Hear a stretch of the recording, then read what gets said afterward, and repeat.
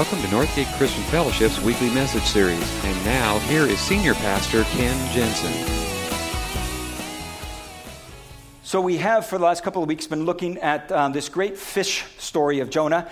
And today we're going to wrap it up. And I promise that is the last pun for this whole series, okay?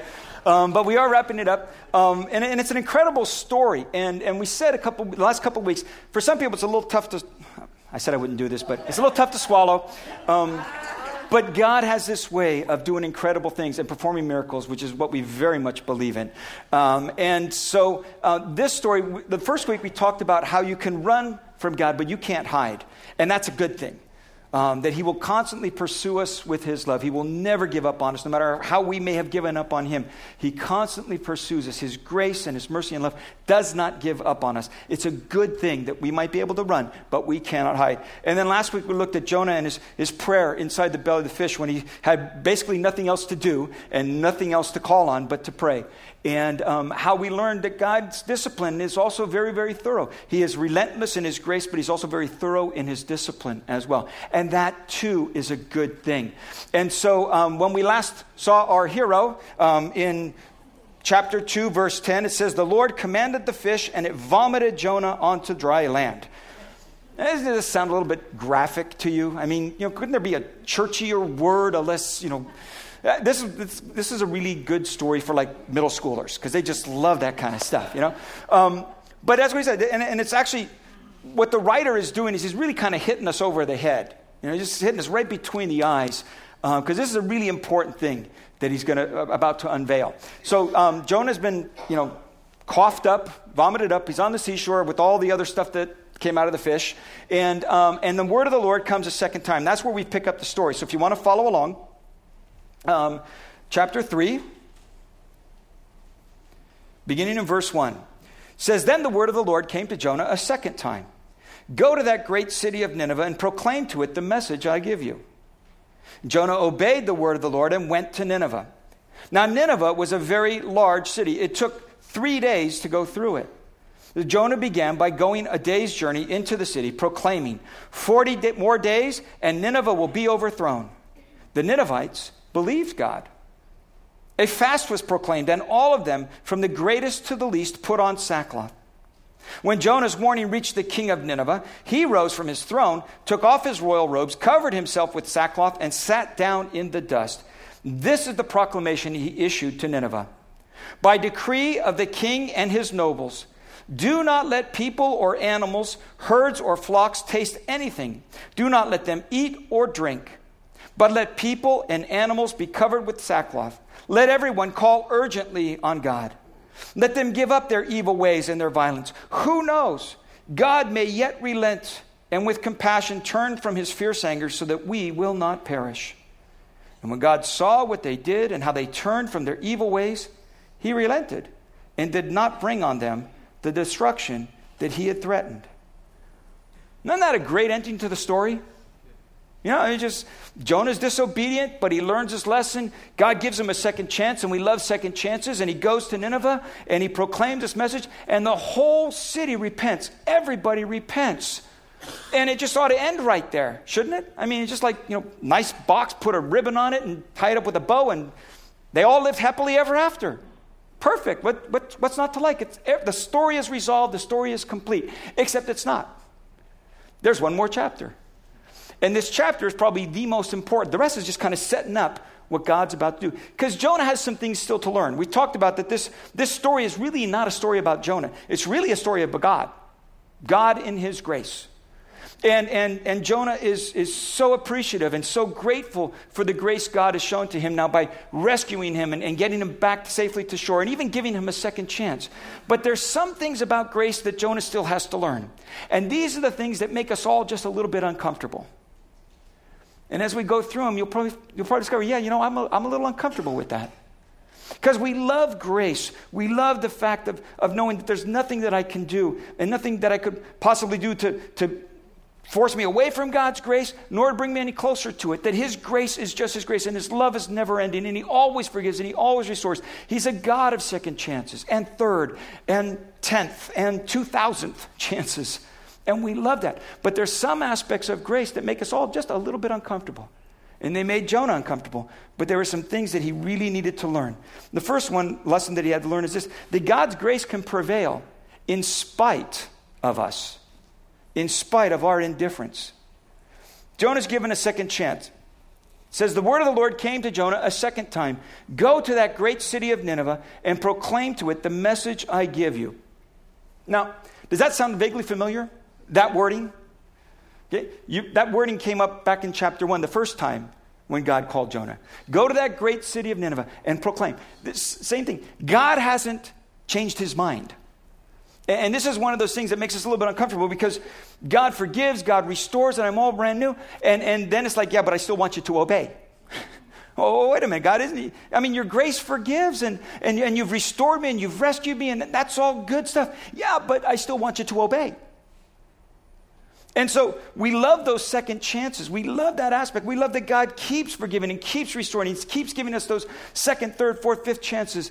But what he always still wants from us is our obedience. And here's the thing, that it says actually that Jonah obeyed the word of the Lord and went to Nineveh, which is where we ought to really just stop and take a moment and give him a round of applause. Because this is the first time in the whole story that he's actually obeyed God. The rest of the story, he's been running away, he's been doing his own thing, he's been making his own choices, he's been trying to figure out a better way, a safer way, a more secure way to live his life, running from God. And now for the very first time, he stops and obeys. And that's a good thing. And here's the thing I want us to kind of take away from that is, you might feel like you fail all the time. You might have a struggle with an addiction or compulsive behavior, and you just keep giving into it, and you need those second and you need those third chances. But every once in a while, you will hit it right. You will stand strong.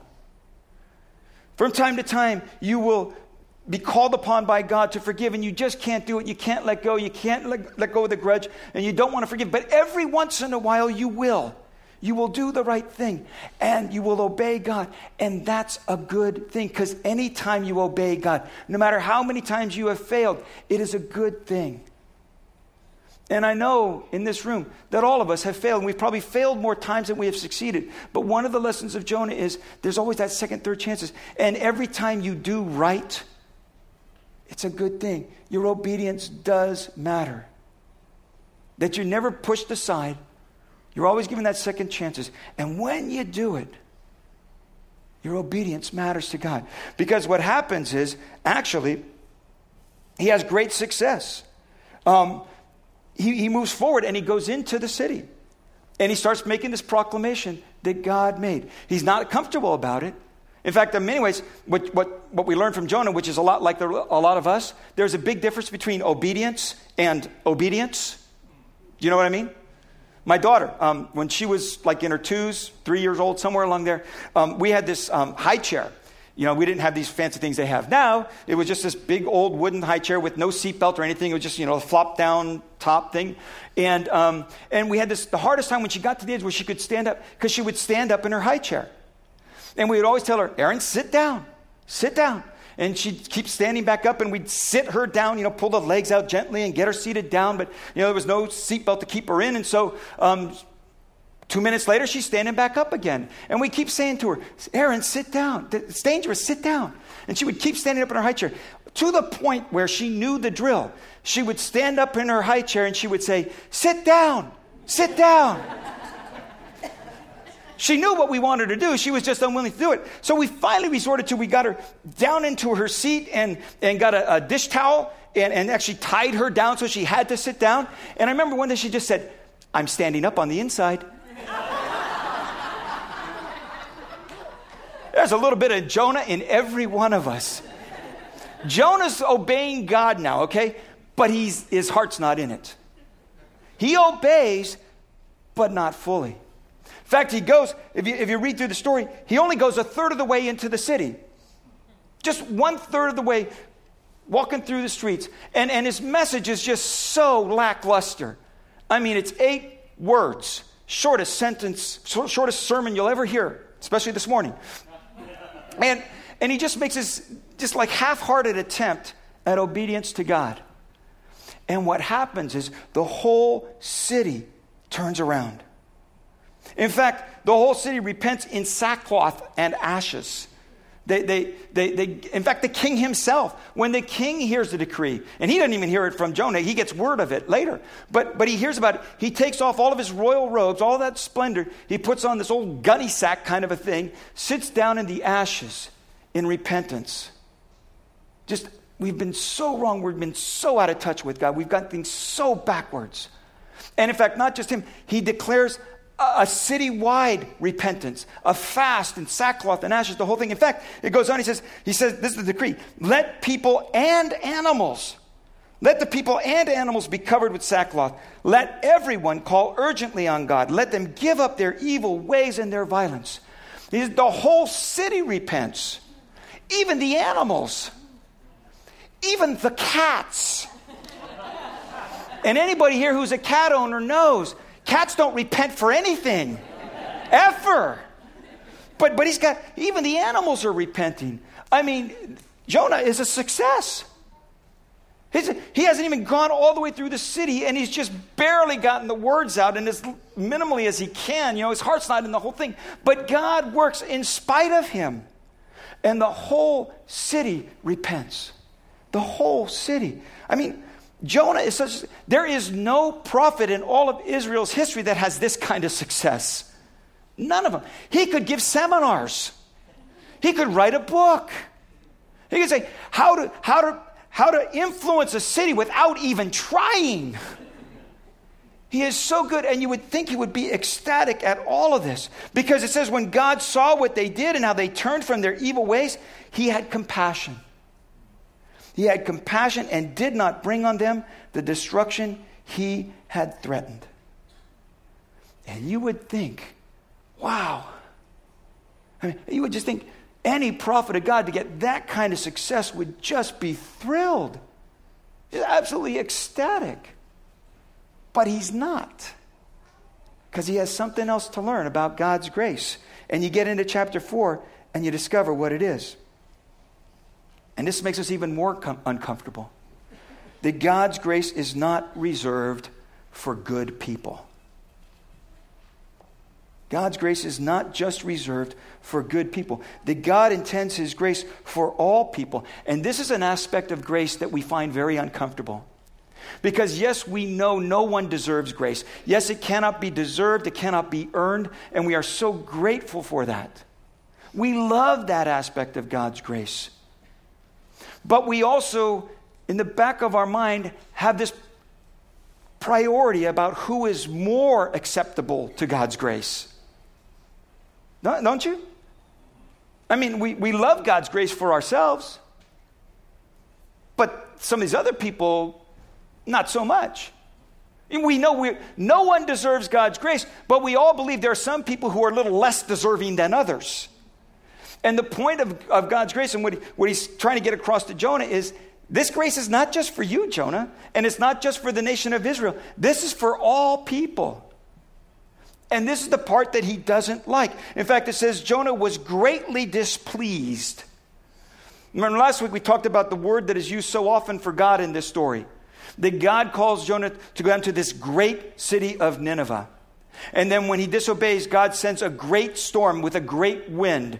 And then when he gets thrown overboard, God provides a great fish. The word for great, that God is up to something great here. That very same word great is the same word that's used here for Jonah. He is greatly displeased. He's not just a little bothered by this. He's not just a little perturbed. He is ticked off. He is angry. Because God is showing grace to somebody he doesn't think deserves it. Remember, see, Jonah, he doesn't just not like these people. He hates these people. Remember we talked about a couple weeks ago. The Ninevites, this is the capital of Assyria. The Assyrians were enemies of Israel. The Assyrians, the Assyrian Empire was brutal. They were the conquerors of the world at that time. Before the Greek Empire, before the Babylonians. The Assyrian, and their great claim to fame was their brutality. They had mastered the art of skinning people alive. Death marches, all of these things. These were horrible, horrible people and terrible enemies of the nation of Israel. He doesn't like these people. He absolutely loathes them. He hates them. And God is showing grace to them. Now let me ask you this morning, here's a good question for us to ponder. Who do you hate? That it would bother you if God showed them some grace. Because we love grace when it applies to us. But for everybody else, we want justice. How often have you said things like, it's not fair. It's not fair that some people can lie, cheat, and steal and get away with it. That's not fair. It's not fair that people can live that kind of life and still come out ahead. It's not fair. It's not fair that she got a bigger piece of cake than I did. We say all those kinds of things all the time. I have never heard anybody say, it's not fair. I got a bigger piece of cake than somebody else. Because when it comes to other people, we want fairness. We want justice. We love grace for ourselves. We can embrace grace wholeheartedly when it applies to me. But for somebody else, we want what's fair. And that's Jonah's dilemma here. See, that's why he's so wrong. That's why he's so angry. And Lamont, I love this. He said, you can tell you have made a God in your own image when it turns out he hates all the same people that you do. I think that's a great quote. Let me ask you, who are the people, be honest, I'm not going to make you tell me, but just ask yourself, who are the people you hate? People that have done you wrong? Particular ethnicity? Getting a little too personal here? See, God's grace is for everyone. Everyone. Even the people you don't particularly like. And the reason that Jonah is so upset is because God is a God of grace. And here's the thing. We write off people so quickly. Either because of our displeasure with them or our anger towards them. Or even we just say, well, that's a hopeless case. God could never reach them. The city of Nineveh was a hopeless case, filled with hopeless case people. And you never know what God's doing in somebody else's life. And you might think, well, it's a waste of time to even go there. It's a waste of breath to even mention anything. They're never going to be interested in church. They're never going to be interested in God. Why should I even bother? They might even make a little fun of me. So why would I want to do that? Because God's grace is for everybody. And what Jonah doesn't like is that very thing. In fact, this is what he says. This is his second prayer. Oh Lord, is this not what I said when I was still at home? That is why I was so quick to flee to Tarshish. It wasn't because he didn't like going across the desert. He'd rather take a boat trip. Okay? The reason he was so willing to neglect Nineveh and go to Tarshish was this. I knew that you are a gracious and compassionate God. Slow to anger and abounding in love. A God who relents from sending calamity. He said, God, I knew it. I knew it. What is he complaining about? He is complaining about the character of God. The very character of God that got him to this place. The only reason Jonah is alive today is because of the graciousness of God. And yet his complaint is, I knew it, God. You're a gracious, compassionate God. You keep giving people second chances. That's why I didn't even want to go, because I knew you'd do this. I knew you'd forgive them. Why do you do that, God? This is the very same guy who just a chapter before was pleading, God, save me, God, save me, God, save me. I've wronged, I've sinned, I've done wrong. Oh, God, I need your forgiveness. Bless me, save me, take care of me, please protect me. And now he's saying, take away my life. It is better for me to die than to live. Because you saved somebody else. I like it when you saved me, but now you're saving those other people. And this is the part of grace that we get uncomfortable with. We were talking about it in our staff meeting actually this morning as we've been going through this book study together. And Pastor Larry said, that's the thing I find when I talk with people about the grace of God. People have the hardest time with, I have the hardest time with this fact that God, I want grace for myself, but if God would be gracious to somebody who did me wrong, that's just not right. If God would forgive somebody who's done that, That's just not fair. It's the part of grace that we're really uncomfortable with. Because we really want other people to get what's coming to them. But see, God's grace isn't just for good people or pretty good people. It's for bad people like you and me. Because we're all in desperate need of the grace. And he says, so Lord, just take my life. Just kill me now. George Costanza's dad. Take me now. I don't want to live anymore. Just take my life from me. And I got to tell you, it's a good thing I'm not God. Because I read this, and I would just, if it were me, I would just say, okay, Jonah, just remember, you asked for this. Because I'm more than willing to let you go. I have had enough of your belly aching and complaining and your running. I've had enough of you, period. You're not even happy when you're successful. I don't know what to do for you. You're a hopeless case. Yeah, fine. But he doesn't. In fact, what God does is he just simply asks him this question. Have you any right to be angry? Doesn't argue with him. Doesn't say, no, Jonah, you don't understand. No, wait. Yeah, I know you're having trouble with this, but let me explain myself. He doesn't offer anything. He just asks him a simple question. Do you have any right to be angry? Why does this bother you so much?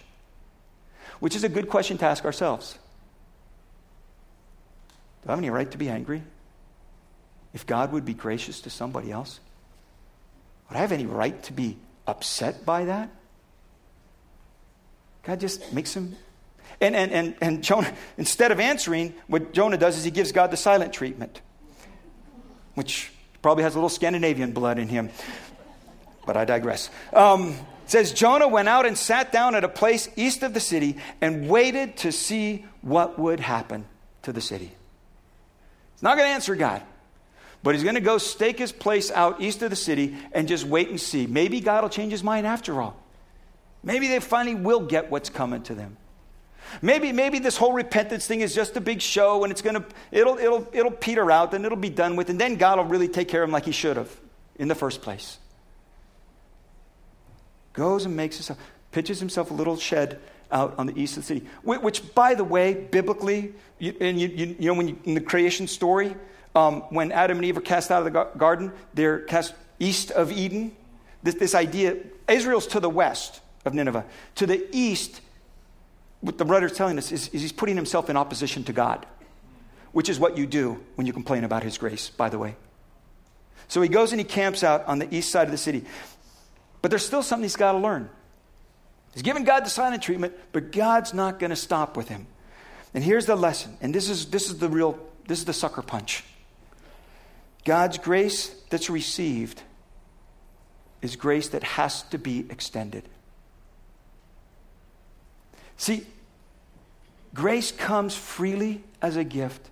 It is unearned. It is undeserved. It is strictly the work of God and the redeeming work of Jesus Christ that gives us any standing with God whatsoever. But understand this, grace comes with a responsibility. Not a price tag, but a responsibility. You don't earn God's grace. But once you have been a recipient of God's grace, you have a responsibility. And the responsibility is that now you must extend that grace to other people. That's what comes with the gift. Because the gift of grace is not fully understood until you have to extend it to somebody else. And if you have the hardest time forgiving somebody who's done something to you, just think what it took for Christ to forgive you for what you've done to him. He gave it all. And that is the responsibility. And this is the part of grace that it just makes us really, really uncomfortable. Because to be a recipient of grace comes with it the responsibility to extend that grace. And since Jonah won't answer God's question, God gives him an object lesson. And this is where the story gets really, really good. Chapter 4, verse 6.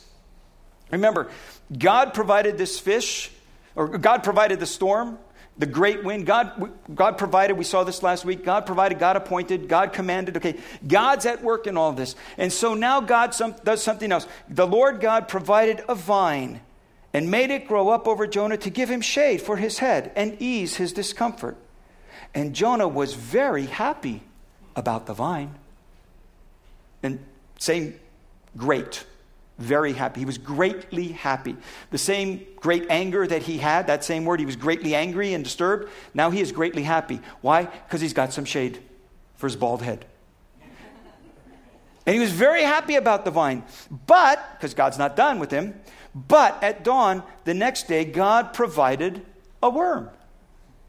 Worm, I got a mission for you. Which chewed the vine so that it withered. Don't get this picture, okay? Here's this grumpy old man who's sitting on the hillside looking over the city. It's a hot day, and God's caused this vine to grow up and give him some shade. And he's so happy because now he's comfortable, now he's got shade, and now he can watch the destruction in peace, okay? Like in surround sound. And now God provides this worm, and this vine that came up and gave him such wonderful shade now just starts to wither and fall apart. And the leaves fall off, and there's a stick left, and it starts to droop, and there's no shade. But it gets better. When the sun rose, God provided a scorching east wind. God's still working here. The Scirocco, very common in that part of the world. And the temperature can go up 10, 15, 20 degrees just in a matter of minutes. Just this hot, blazing wind. So now it's not only hot and he's out of the shade. Now the guy's just beating him with it, you know. And it's almost comical. It's comical. God provided this east wind, and the sun blazed on Jonah's head so that he grew faint. And it's almost like, I was thinking about it. It's almost like God is saying to Jonah, what is it going to take to get through that thick skull of yours? You like the shade? Okay, well, let's take that away. Maybe that'll do something. How about a little scorching heat? Not enough, not enough. Okay, let's send some wind too. What is it going to take to get through that thick skull of yours? Guys, he's not giving up on him. Not giving up on him. And Jonah said, it would be better for me to die than to live.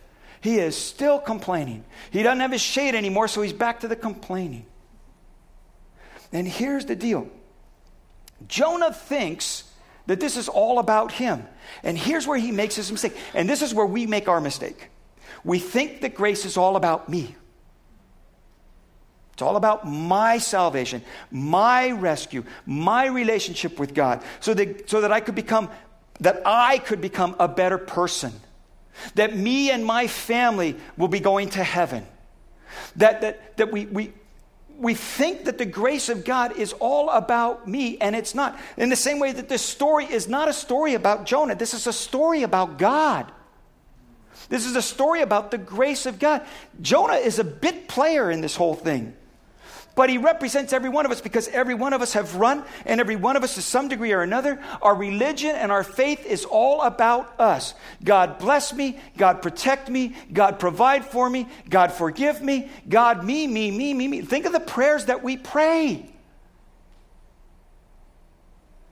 We've missed the point. And Jonah gets asked this question. Actually, first, God makes a statement. You have been concerned about this vine. Though you did not tend it or make it grow, it sprang up overnight and it died overnight. But Nineveh has more than 120,000 people. And many cattle as well. Now, why did he throw in the cattle?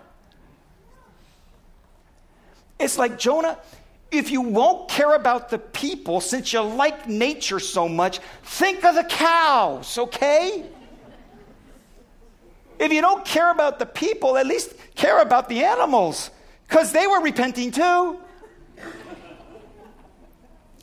More than 120,000 people who cannot tell their right hand from their left, and many cattle as well.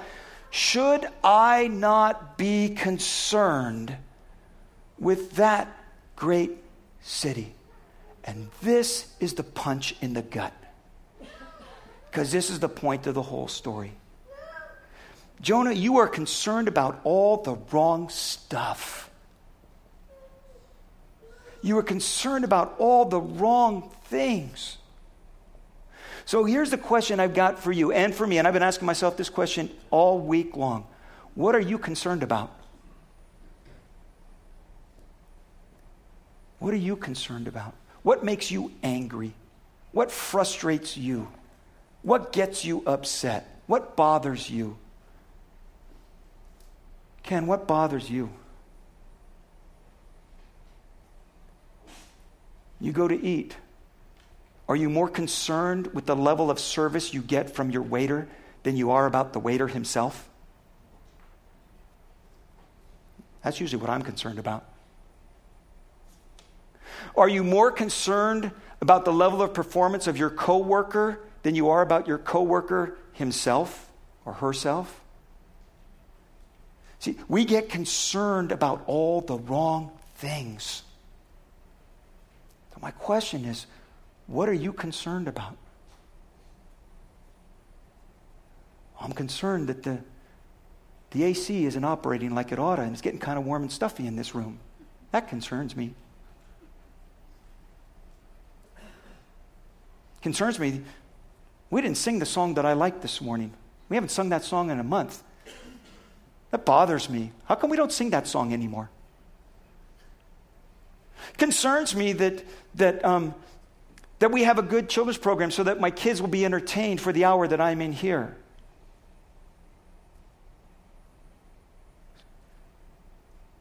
Concerns me that somebody cut me off in traffic and there wasn't a cop around to give them a ticket. See, what are the things, when I think about my day-to-day life, what are the things that concern me? I am concerned about all the wrong things. There is so much Jonah in me, and I'm not proud of it. And here's the thing. I think the whole story comes down to this. This is God's heart. This is a story about God. And our concerns need to start matching God's concerns. Because he says, Jonah, you're concerned about your comfort. You're concerned about some shade. You're concerned because a vine that you didn't plant and you didn't water, that grew up and gave you some shade and then died. You're concerned about that little thing. But there are 120,000 people. Over 120,000 people living in this city that you don't give a hoot about. This is a question I'm asking myself. This is a question I'm asking us as a church. Because if we're not concerned about the right things, let's not even bother. You see, you can become obedient to the personal moral will of God for your life and still not have God's heart. You can be concerned about becoming a good Christian and being a good churchgoer and still not be concerned about the things that God's concerned about in this world. Because what God's concerned about in this world is people. Evil people. Unkind, unfriendly people.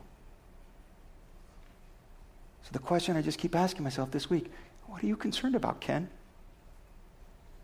And when I find myself getting frustrated or angry or ticked off about something, why am I concerned about that and not concerned about this?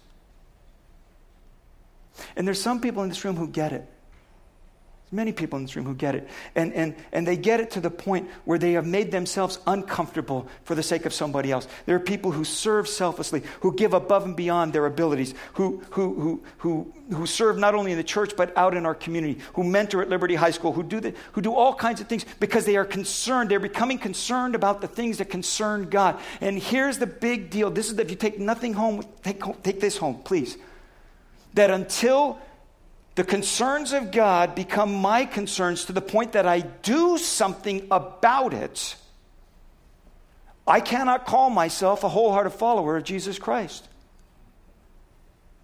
Because I can be concerned about a lot of things, but if I'm not concerned about the thing, because God's thing in this world is redeeming people who are lost. And if I'm not concerned about that, I'm not a wholehearted follower of Jesus Christ. So that's my challenge to you. And it makes you a little uncomfortable. I'm doing it on purpose. Because it's made me uncomfortable all week. What concerns you? What bothers you? What ticks you off? What frustrates you? What moves you? Because I think I want to be the kind of person that is moved by the things that moves God's heart. I don't think I know. I want to be the kind of person that's concerned about the things God's concerned about. Who will give my time, my resources, my energies, however I can, to do something about it.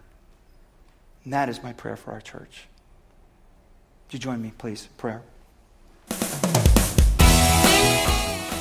Thank you for listening to this week's message. We trust that you'll join us again soon for another uplifting message from Northgate Christian Fellowship, located in Benicia, California.